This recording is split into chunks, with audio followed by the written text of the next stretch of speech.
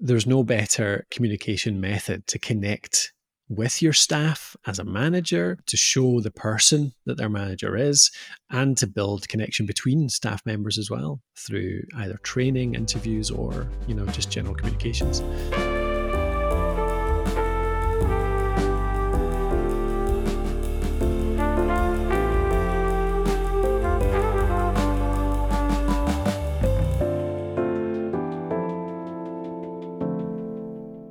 Hello, welcome to Why Podcasting is Perfect for Leaders, the latest season of podcasts from Talking Leaders. At Talking Leaders, our business is about helping leaders use audio podcasting to get heard, be understood, and to build trust. So we're obviously biased towards the power of the medium. But we're not alone in our enthusiasm for this, as yet in my opinion, somewhat underused leadership tool. So in this season, we thought it would be great to hear and share the thoughts of other podcast and audio professionals, as well as users, on the potential advantages and benefits of podcasting for leaders. For the season opener, I was delighted to get the views of Colin Gray of the Podcast Host, a really outstanding resource for anyone wanting to get into podcasting. Here's our conversation. Welcome, Colin. Hey, Paul. Thanks for having me on. No problem. Now, we met at the podcast show in London, Indeed. Seems like an age away now, I must admit. But, it's the first time I'd ever been there. But had you been before, or was it for your first time? Yeah, I went a year before as well. Yeah, the first year. It was the same place. It felt like it was a bit busier, grown a little bit for sure. But yeah, it seems to be growing well. It's nice to have an event like that in our backyard, certainly, isn't it? And it was interesting that the big boys, so to speak, big boys and girls, clearly take it very seriously because they were very much in evidence, weren't they? Yeah. They've done their marketing and partnership efforts well, because they had Amazon, YouTube, Spotify, Acast. They had all the big names, with huge stands. So yeah, it's quite cool to see. Yeah, for sure. It was. Although I have to say, you were one of the few people there that actually was interested in the kind of podcasting that I want to talk about today, which is more the sort of private in-house type podcasting that was very much focused on the public-facing stuff that most people know. But there wasn't that much on the indie stuff. So, and that's why I zoned in on you, because you gave a presentation, of course, and you gave some fabulous data on things about being a podcast. I mean, maybe you could just précis quickly what it was you were talking about that day. Yeah, it was our independent podcaster manifesto, which came from a census that we did about, that must be 9 months ago by now, actually, or it was around Christmas time.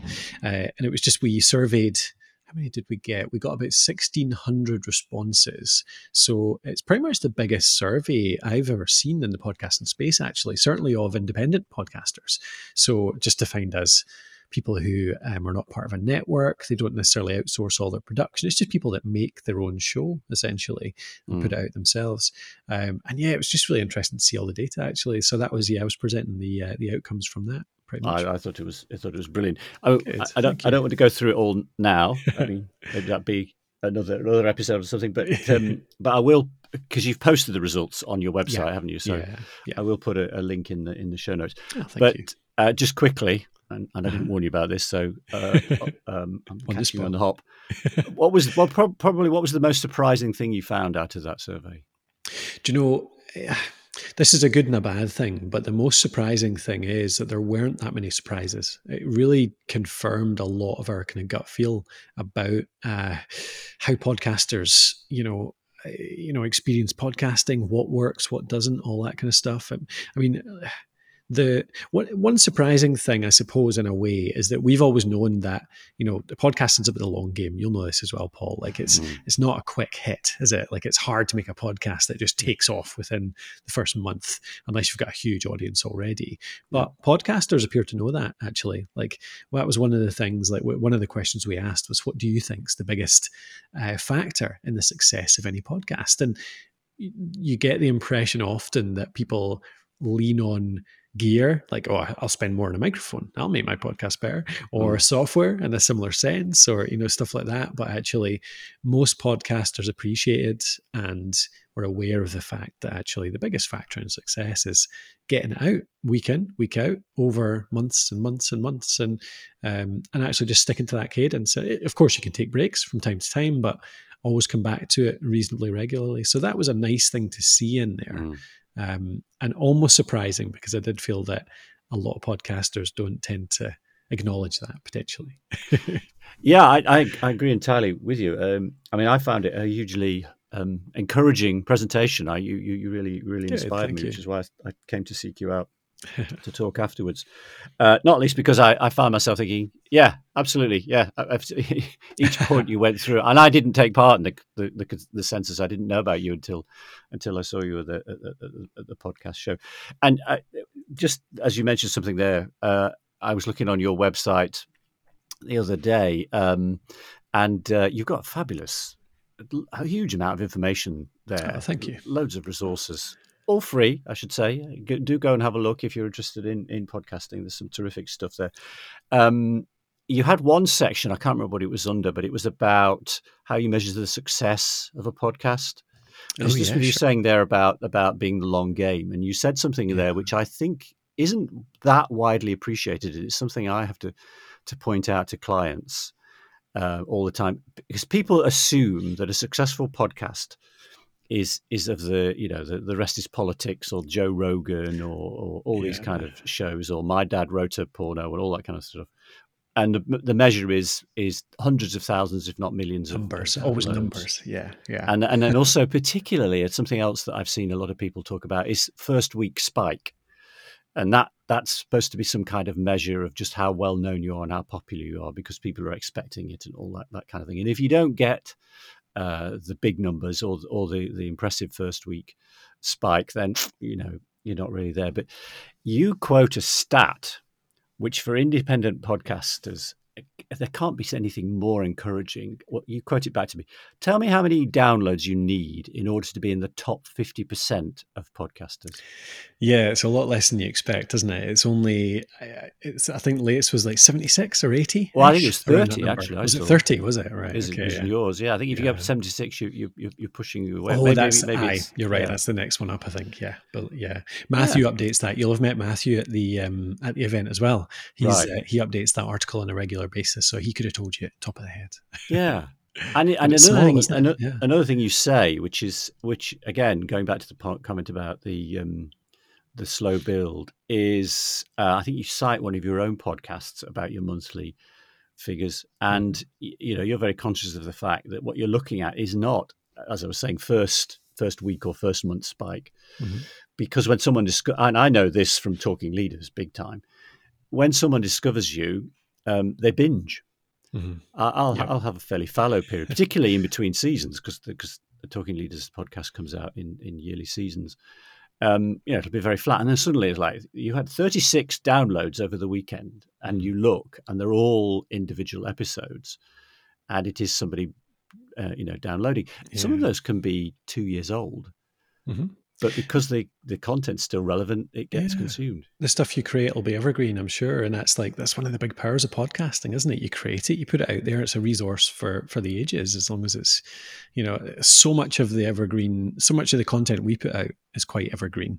Yeah. Some of the stuff like, gear, equipment, microphones, maybe that kind of goes out of date, maybe once every few years. But even that's like a few years worth for one episode. It's amazing. Yeah. Stuff. Absolutely. Anyway, I've done it all the wrong way around, but that doesn't matter, because that's what you can do in podcasting. No rules. Let's go back a bit. Tell us a bit more about the podcast host. Who are you? What do you...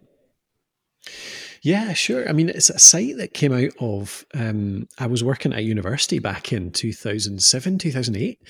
And I was asked to look into this, this fancy new technology called podcasting by my boss at the time. So I did, and I just fell right down the rabbit hole, really. I got so interested. It's the combination of the technology, so the microphones, the mixers, the software, all of that stuff really appeals to my quite geeky side. But equally, the intimacy, the personality, the engagement that you get through listening to audio alone. That it takes away that barrier of the screen, and it just feels like it's one person talking to you. And it's so easy to create, like you don't have to worry about lighting and hair and all this kind of stuff. I just loved the kind of the format of the medium. And so I started teaching it. I taught it at a university in Edinburgh for 4 years as a way to teach students, because it's so good for that kind of stuff. Like you can, because of the fact that you can listen to it, in the car, on the bus, like walking the dog, cooking your dinner. You can teach people because it's time where that would be otherwise wasted. Try and get them to sit down and watch a YouTube video for 20 minutes, absolutely no chance. But you can get them to listen to a half-hour episode on the bus as they're making their way to university. And it's the same for businesses too, isn't it? Like if you're a business out there trying to engage your audience, really hard to get like busy people in their working lives to listen to something that improves them, helps them, even if it's something that's really good value to them. But it's just a whole combination of factors I thought made it brilliant. So I started writing about it, all my learnings, everything from the gear to the software to presentation skills to growing an audience. And really that's what grew into the site, actually. It was just over from 2011 up to about 2014, 15, 4 years, it grew from zero to about 200, 300,000 readers. And kind of that's where it started, actually. That's when I left the uni and just turned it into a company, essentially. Because of that obvious popularity. Yeah. And the fact that I was just that was all I was thinking about at the time as well. It was like, it was kind of, I was still doing my work at the university, obviously, but I was just so interested in the podcasting world and how that all worked and everything, and getting so much engagement from readers too. People were getting in touch, and I was running Podcraft, our podcast, at that time too. People would get in touch all the time, just asking more questions, and the engagement you got was just so exciting that I thought, I need to do this. I need to get out and actually just start this. So the business now, the podcast host. I mean, what's the sort of business model? What do you do, and what do you offer? So we have the podcast host as content, really, alone. We have 900 something blog posts, nearly it'll be 1,000 sometime this year, I think, about how to run a show. That's all free. We earn a bit of revenue through that with affiliate income. So we review loads of stuff, all fairly unbiasedly, but if anyone takes our recommendation, we get a wee commission on it. We do a bit of sponsorship, advertising, that kind of stuff too. And we sell courses and education as well. We've got our academy in there where people pay to come and be part of the community and take our courses. And really that's what kind of led to Alitu as well, which is the software platform, because amongst the courses we were teaching, amongst the community where we're running, it was always the biggest problem. It was always editing. I mean, how much do you love editing, Paul? How much time do you spend on that? Yeah, I have some to do. I'm not looking forward to it, put it that way. Yeah, it's always the biggest pain point. People hate the time they have to spend on it. And so many people who are podcasters, they're not audio engineers, and they've got no interest in becoming one either. So like EQ, compression, learning Adobe Audition, all that kind of stuff, it's of no interest to them, really. It's just a necessity. So we decided in 2017, 18-ish to start trying to build a platform that would automate as much of that as we could and simplify the rest, take out all of the fluff that podcasters don't need. And that's what became Alitu. It's an editing platform for podcasts that kind of grew into recording and hosting as well over the years. And now a show planning AI-driven platform as well. I got the link the other day for that and had a quick play. I have a friend who's asked me, as people quite often do, if I would talk to them about setting up, helping them set up a podcast. So I just roughly threw in the some details, made some stuff up that we hadn't covered. Cool. I was very impressed. In fact, I must give you, because you want feedback, don't you, Simon? There's a feedback button. Yeah, I'll put that in. But I was impressed. I mean, excellent. Like all AI, ChatGPT I've used and Bard and Pi and the others. I mean, what you get as a first draft, it's obviously not going to be absolutely perfect. Yeah. Well, I say not absolutely perfect. I mean, not for me, it wasn't perfect. But actually, when I stood back and looked at it, I thought, somebody who is new to this field, it's pretty close to just out of the box go. So that's great. Yeah, that's good to hear. That was really good. I mean, I like to think it was helped by the quality of the input that I Oh, gave it. indeed. But It's all based on but it. even so, I didn't give it that much. That's cool. Yeah, you're right though. It's an assistant, isn't it? It's a Yeah. starting point. It's. I think the wonderful thing about it is it gets you past that blank page, and Yeah. it gives you a few things to inspire you that you then build on and make something as yours. Yeah. I tell you That's what, cool. I think because I then fed it back through to the person who's thinking to do this podcast. I tell you a thing that really I thought that's really good, because she's never done a podcast before. She knows about podcasts, Mhm. but she said, "Wow, it really makes me realize I could do this." Because there it was, all written out, her podcast, this is what it would look Oh, like. excellent. And Yeah. it really helped her, I think, over a barrier. Now it looks like a real thing. It's Mhm. all her stuff that was there. It wasn't as though someone else had done it, but it was just the way it had arranged and organized and the way it had highlighted stuff. I mean, it even writes trailers. I mean, come on, really? It tells you where to put the music. Yeah, that was kind of yeah, that was one of the ideas of a guy on my team, Jacob, who has been kind of most of the brains behind, nearly all the brains behind this, Mm, and it was the idea that so many podcasts just die in the vine because people encounter a barrier at one point, and that's one of the biggest barriers we've found actually, is that people come up with the ideas. Name can be a big one, so being able to mm, give people some ideas for names, really good. Description as well. It's just a bit of writing that people don't really want to do, but the script, interestingly, seems to be something that if you can get somebody to just record a thing that's relevant and get it out there public, then that's a real impetus to keep going. So, you've got these people that have got they're so excited. They've got a plan, they've got an idea. They'll create it and they'll be like, right, I'm going to make this.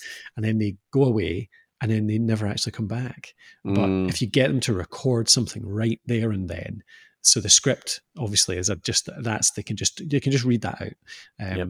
It seems to be getting them over that barrier. So it's great. It's lovely to see people actually putting them into action. that's great advice. It's one of the things I say a lot of times with people is, look, there are lots of questions that I use to sort of gather all the information we need to put the podcast together, and all sorts of things we can think about. But actually, we need to get recording soon. Yeah, just hit that button. And absolutely, like so many things. Yeah. Don't wait until you think it's perfect, because guess what? The first time you do it, it won't be. Yeah.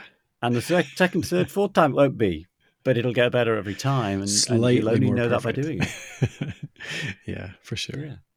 All right, let's focus a little bit more on this idea then. So the idea behind this season is, I spend my time promoting and supporting leaders in large organizations, mostly corporates, in the use of podcasting, or voice audio, as sometimes I call it, to make it absolutely clear what I'm talking about, as a leadership communication tool. And I'm obviously I'm a huge fan of it. It's what my business is about. But even though podcasting as a whole is taking off and continue, it's still booming, despite what Spotify says. But within the field of communications, leadership communications, it's not huge. And the reason it's not huge is because it's largely unknown. And in particular, I think because leaders just aren't aware of the particular benefits that it can deliver. Now, we've touched on some already, and they are very strong. The accessibility stuff.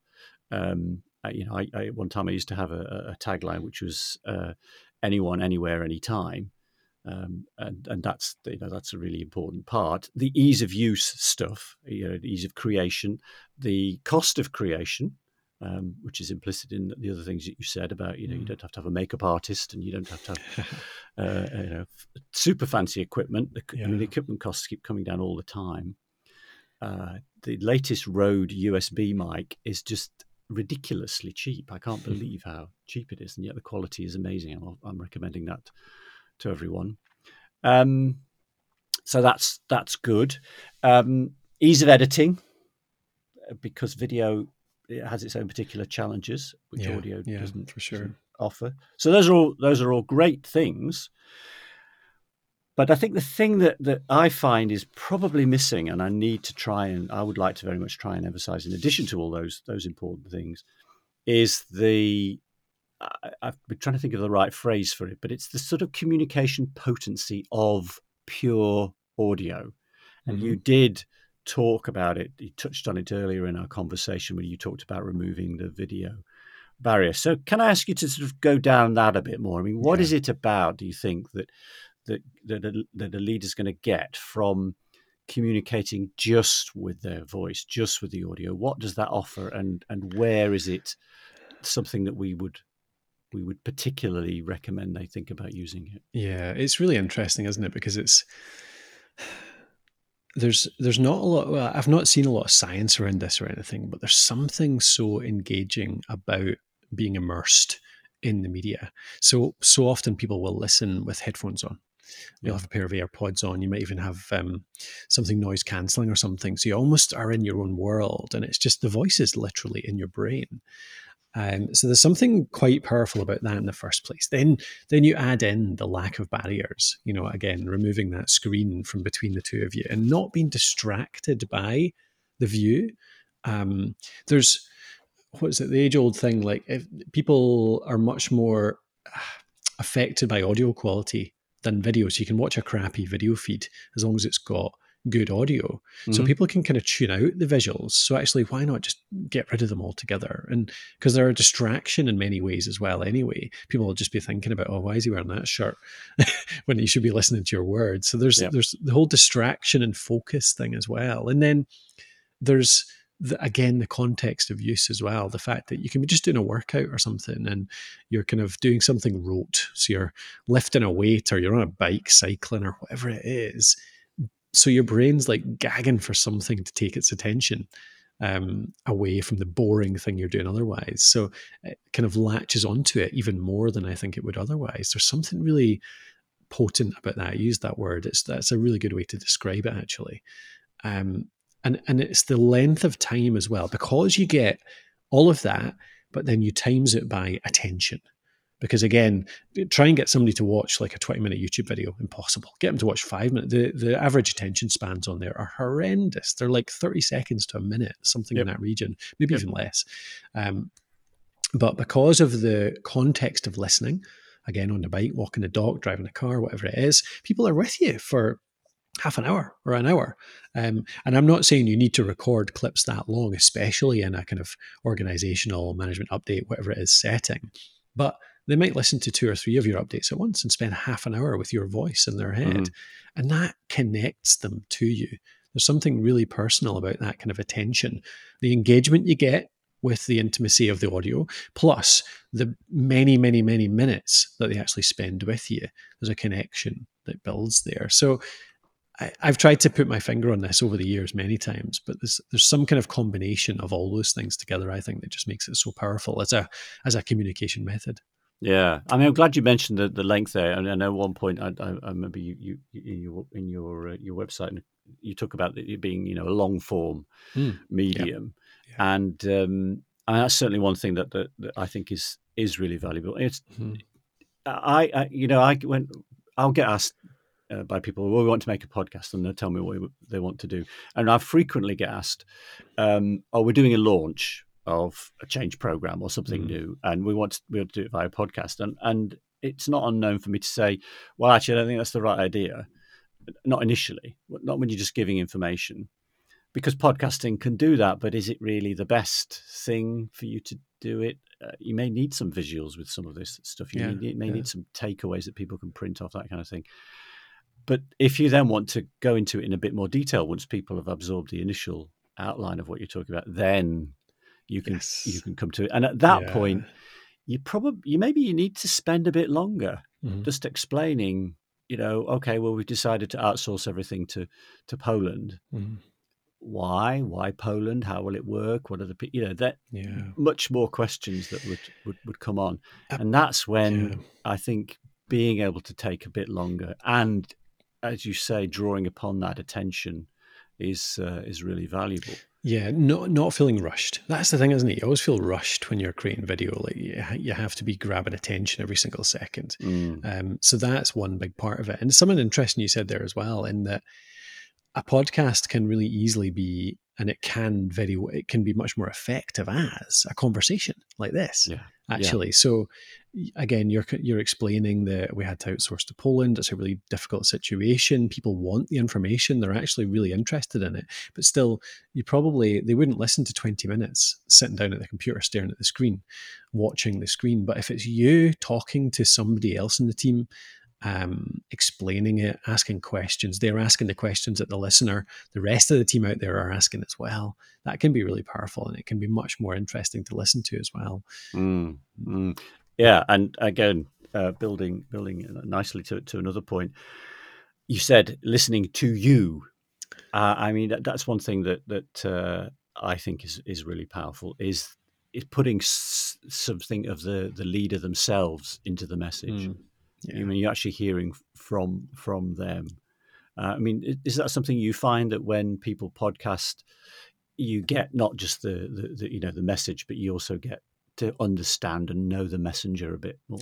Yeah, absolutely. I mean, the length of time, again, is a big factor in that, just actually spending time with somebody. But it's also the fact that people feel a lot less intimidated recording audio generally. Mm-hmm. So they're often a bit more themselves. You can forget about the mic a bit more. Yeah. It can feel just like a chat rather than something you're doing for the camera.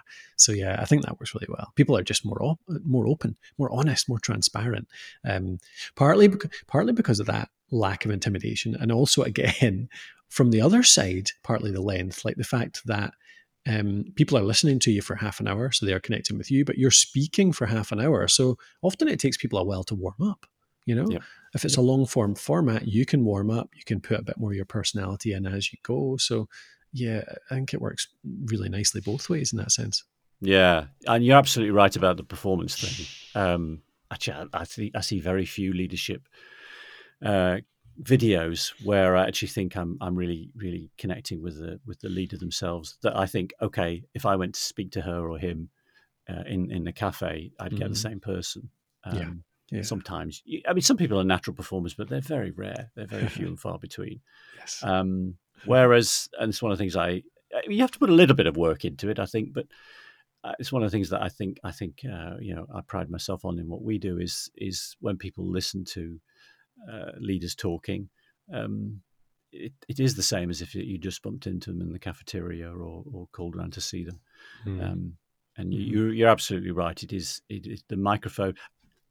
It's a little bit intimidating for some people to begin with, but they get over it so much faster than they do video. Than a camera. It's funny, isn't it? People are just so, I suppose it's the way we're built a little bit. Maybe it's evolutionary, whatever, like, finding a mate in the dim and distant past or something. But we worry much more about our appearance than our voice, potentially. I'm not sure what it is. There's something around that visual aspect. As soon as you get rid of that, people's nerves just drop away. Yeah.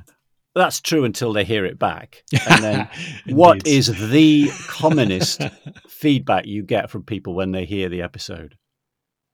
I hate the sound of my voice. Oh, yeah. I hate the sound of my voice. If I had a pound for every time, well, I wouldn't need the business because everybody says it. Yeah. Exactly. I've never heard the science behind that either. Something about conduction around your bones and your head and stuff like that makes it sound different to you. But yeah. Oh, that's exactly it. That is exactly it. Yeah. I know. I did go in and read up about it a few years ago, and it is exactly that. In that, when you hear someone's voice, someone else speaking to you, the sound waves are being transmitted through the air, and when you hear your own voice, they're being transmitted through solid matter, mostly a little bit of air, but it's mostly, and that just does change it. But it's that transmission through solid matter that apparently affects it. Anyway, cool. Whatever. I've actually considered using, my production skills I've learned over the years to try and alter my own voice to sound like coming out of the speakers while I hear it in my head, so that I can, for exact purpose. Like, this is what I think I sound like. That doesn't sound like you? Yeah, but then the other thing is, it's like, well, okay, maybe it doesn't sound like you think you sound, but it doesn't sound bad. I mean, it sounds good. If your voice was truly horrible, this is what I said to one person who was getting really up. I said, look, if your voice was truly horrible, do you not think that someone would have told you by now? Has Yeah. anyone said to me, God, you've got a terrible voice? And she said, well, no. And I said, yeah, well, there's a reason for that. And that's because you Exactly. you have a perfectly fine voice. Yeah. Just Yeah. that it's not what you expected. So Yeah, anyway, it's just kind of talking through the fact that everyone has a voice, everyone has their own voice, and everyone will find people who love that voice. And yeah, I've rarely come across a person who has a voice so bad for podcasting that they can't podcast, I should say. no, I have. Oh, But really? Okay. yeah, once, yeah. Yeah. Well, and funny thing about that was partly affectation on their part. Really? But then someone said, "Oh well, he does that when he does town halls as well." So that was a bit. So, That it's was a bit potentially weird. train outable as well. Absolutely. Yeah. But it was just one instance. Yeah. Yeah. All right. I love examples. Mhm. Have you got any examples that you would point people to of where you think the medium's used particularly well that leaders could listen to get an idea of what it could do for them? I think so. This is where I often struggle in this area because so many of these, the ones that are done well, are private often. Yeah. Like they're behind paywalls. They're behind, not paywalls, they're behind security walls because they're often sensitive information or Yeah. it's like team only. But it'd be cool to talk through like ways that people do use them. Even Mm-hmm. if we can't sort Okay. of Yeah. Go for show that. some Yeah. examples. I mean, I think one of there's a few classic ways, isn't there? And I'd love to hear what you found as well, Paul, because I know you've got tons of experience here. So the ones that I think work really nicely, though, are, it's just simply a manager of a team, even like the bottom level of a company, who does a little weekly 10-minute update for their team of 8 to 10 direct reports. That kind of thing just actually works really nicely. You've got, Yep. say, a company of 1,000 people, and every one of the managers is just doing a 10-minute update that's appearing on the platform. Those 8 to 10 direct reports, whatever it is, they can just hear from their manager a quick like update of here's what was going on this week, here's what went well last week, here's what we're planning for the coming week. That can be lovely and really bring people together. And then you've got the top level, which is the opposite. Like you've got the CEO who creates a whole company update for the whole 1,000 people in the company. That can work really nicely too. But then, so that's kind of moving downwards. But actually, the going upwards can be just as valuable, whereby you have employees who actually go out and start gathering information by themselves. And you empower people to say, go and have some conversations with your colleagues and share something that you learned this week. So you go out and you start sharing experience, and it's kind of creating that company brain, a place where people store that information that, everyone's learning. So here's something I learned at a conference I was at last week, and it's actually useful to dozens of other people in the company. So you have one stream that the whole company can listen to and are interested in. And they're not only learning something, they're learning things that their colleagues have taken on board themselves, but they're getting to know other people around the company, and it connects them all much more effectively. And I think that's where the power of audio comes in as well, because you could blog that, you could write it. People do that on the company intranet, and folk are expected to read it, or maybe it's an email and you're expected to read it. But like we've said, Paul, already, like it's a totally different experience hearing 5 or 10 minutes of a colleague's voice actually explaining, talking through something that they found really interesting that they learned elsewhere in this past week. So that's just a few there as well. Like what else have you seen work really well? So all those, the 10-minute update ones we tend not to get involved with because there's no need. They're so easy to make. I mean, I've advised people on how to get going, but it's like, look, you don't need me. They're dead easy to record. And once people have got the hang of it, then put those out. A lot of stuff around change programs, particularly in the way that I've alluded to. So not the initial presentation, but the sort of follow-up stuff, unpacking ideas, explaining why you're doing certain things, the thinking behind it, all that kind of stuff could be very helpful. And anyway, and also just, leader philosophy. So when leaders really want to get, they maybe want to say what their vision is for an organization, and they really want to get that kind of thing over. And in particular, one thing that I think all leaders can think about is where could this be a solution? One leader once said to me that he was trying to. It was part of a change program, as it happens. But he said, I really passionately believe in this. It was a change in the way of working that they were introducing, and he said, I'm so passionate about this, And if I could sit on the corner of the desk of everybody that's going to be affected, that needs to buy into this, I know I could explain it to them, because that kind of exchange works, whereas just slides and PowerPoints and all that kind of stuff doesn't work. And I said, well, I can put you on the corner of everyone's desk, because we can recreate that conversation, because it'll pretty much go the same way with everybody, and then they can listen in. It's like eavesdropping on a conversation that they would like to have. I love that So that's the sort concept, of general point about it. Mm-hmm. So anything like that. The other thing that I've done a lot of in recent years is something that I labeled wisdom capture. Mm-hmm. And this idea of capturing wisdom, experience. There's no substitute for experience, as people say. And this is the sort of knowledge and insight, or the nous, if you like, the know-how of senior experienced people. The kind of stuff that it's hard to get on a slide. It basically doesn't transfer to a slide, but can be captured beautifully via stories.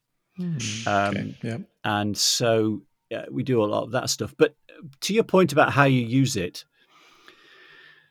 that's not enough in itself. I mean, because I've done a lot of that. The project I did last year, we ended up recording 15 top experts, and each interview went on for over an hour. And we were asking them about how they dealt with a particular situation that the client wanted to look at. So that's out there. And the original idea they had was, well, we'll just record these people and then put it out there. And I said, well, you can do that, but people won't listen, because it's basically here 15 hours to listen to. Not going to happen. Yeah. So we looked at all sorts of different ways of breaking it up. And what we ended up doing was we did a collation, because we picked 4 themes from stuff that came from the interviews. And then I got 4 of the organising committee to record a half-hour episode with me, where we picked highlights and pointed to people. And those highlight episodes were only half an hour long, and they were easy listen interview type things. Sounds better.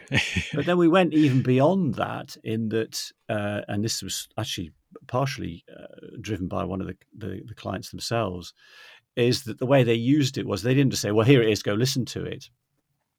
They then used these as briefing materials for workshops. So they said, right, we're going to have a workshop on this. Go listen to this beforehand, and then we'll discuss it when we get to the meeting, like that a lot. And chew it over and say, do we have any similar case studies and that sort of stuff? And that got terrific feedback, because it said it just kick-started the conversation, because people were already buzzing and thinking about what they heard, whether they agreed or not with it. Yeah. So that worked really well. And that's the kind of thing that you'd have struggled to get people to engage with if you'd sent them out like a 10-page document to read over before they'd come to the workshop. But something audio, easier to consume, all that stuff. Yeah, absolutely. Yeah. And in fact, I've even taken it further still, in that for one client, she said, okay, well, there's so much, I don't know what we're going to necessarily cover. People might want to go, different ways. And so what I did was, this was a different client, I took clips which were representative of key points that she'd picked out of all the material. And I created a clickable album, if you like. It was actually a slide, and it had a little photo of each person. And then it was a little title of what it was, and you clicked on it, and then you got like a 30-second extract from their interview. For each person. And the idea was, they'd been asked to listen to the whole thing beforehand anyway, but they didn't have to. And then so she then played that came over, and then she said, okay, let's then talk about that. Yeah. And that was nice, because what she said was, people didn't actually listen to the full thing beforehand. It didn't matter, though, because the clips prompted a conversation. But then they went away and they did listen. Afterward, yeah, that's really cool. And then after that, that's the other thing, and goes back right to what we were talking about at the beginning, when you were saying about it being evergreen. You got revisits, because people would do this. Some of this stuff, the one I did last year, the situations that we were talking about, these are situations that most people in this particular field will come across at some point, but not every week. And so they could listen to it. It might be useful, but they're probably going to forget the detail. And then their project gets into a situation where oh, we've got this, we've got a meeting with the regulatory authorities, or we've got this really nasty question, or this Yeah. kind of thing. Yeah. So then they can go back and there it is. Yeah. Yeah. So again, looking at It's a their record. user figures, Yeah. it's not a big spike. It's Long probably term. There's a couple of things that jumps out at me there. Actually, another example is actually just simply repurposing. Like meetings and calls. There's so much of that going on these days. Like you've got a half hour, an hour long meeting, and they'll get the transcript from Google Meet or whatever, and that'll be published on the intranet or somewhere, theoretically, so that other people can consume it and catch up, but no one ever does, because you don't read an hour long thing. No. But if it was a half hour recording from a meeting that somebody was motivated to catch up on, actually, that's another good way to use your half hour commute, is to catch up by listening to that audio. Yeah. It's another way to fit it in. Absolutely. So that can be nice. Yeah. But the other one as well, like you're talking about those little intros, a really interesting use of it actually I saw once was for staff onboarding, actually. Right. So you've got somebody joins the company, they've got all the standard onboarding materials, but they've also got a 10, 15, 20 episode series to listen to via podcast that is actually little interviews with other people around the company saying, here's this person and this is what they do. And they give a little intro to their team as well. And so the person is learning about the people, their colleagues, they're learning about the teams, they're learning about a bit about the culture of the company, the goals of the company, all that kind of stuff, because that kind of comes out in these little interviews too. So those little clips, introductions, interviews work so nicely for getting people on board and into the culture of a company really quickly. Absolutely, too. Yeah. That's a really good point. And in fact, you reminded me there that going even before then, you could even use it for recruitment. It's a few years ago now, and I don't know if they followed it up, but Philips, the electronics company, they were embarked on a campaign where they were trying to recruit people with a more diverse, innovative, creative outlook on the world. Oh, really? Okay. And not just people who were experts in electronics, but a whole range of different things. And so they'd already got some people from just a huge number of range of disciplines, things that you wouldn't necessarily think Philips would necessarily be interested in. But then they did podcasts talking to the people that they'd already got in and asking them about what their field was and how they had found their ability to contribute to the Philips way. And it was all part of this campaign of join us, we need your brain, not just your technical knowledge. Really. And that was nice. And again, you got so much more by hearing the person themselves, because I think what they got, which I'm sure must have worked, was you would have got people listening to that saying, I'm like that. Maybe I should apply. Yeah, for sure. Yeah. Anything that shows the people honestly, transparently, like relaxedly, again, without having a camera in their face. It's just so good for communicating who these people are, what their values are, what their culture's like. Yeah. What's behind the company? What's behind that brand, that logo? Yeah, It's great stuff. Well, we're running out of time, so I don't want to keep you too much longer, sir. Two things. I mean, one, can I ask you, if you met somebody, the elevator pitch thing, you met a leader and they said, I was thinking of trying podcasting, Colin. What do you think? What would your sort of pithy call to action be?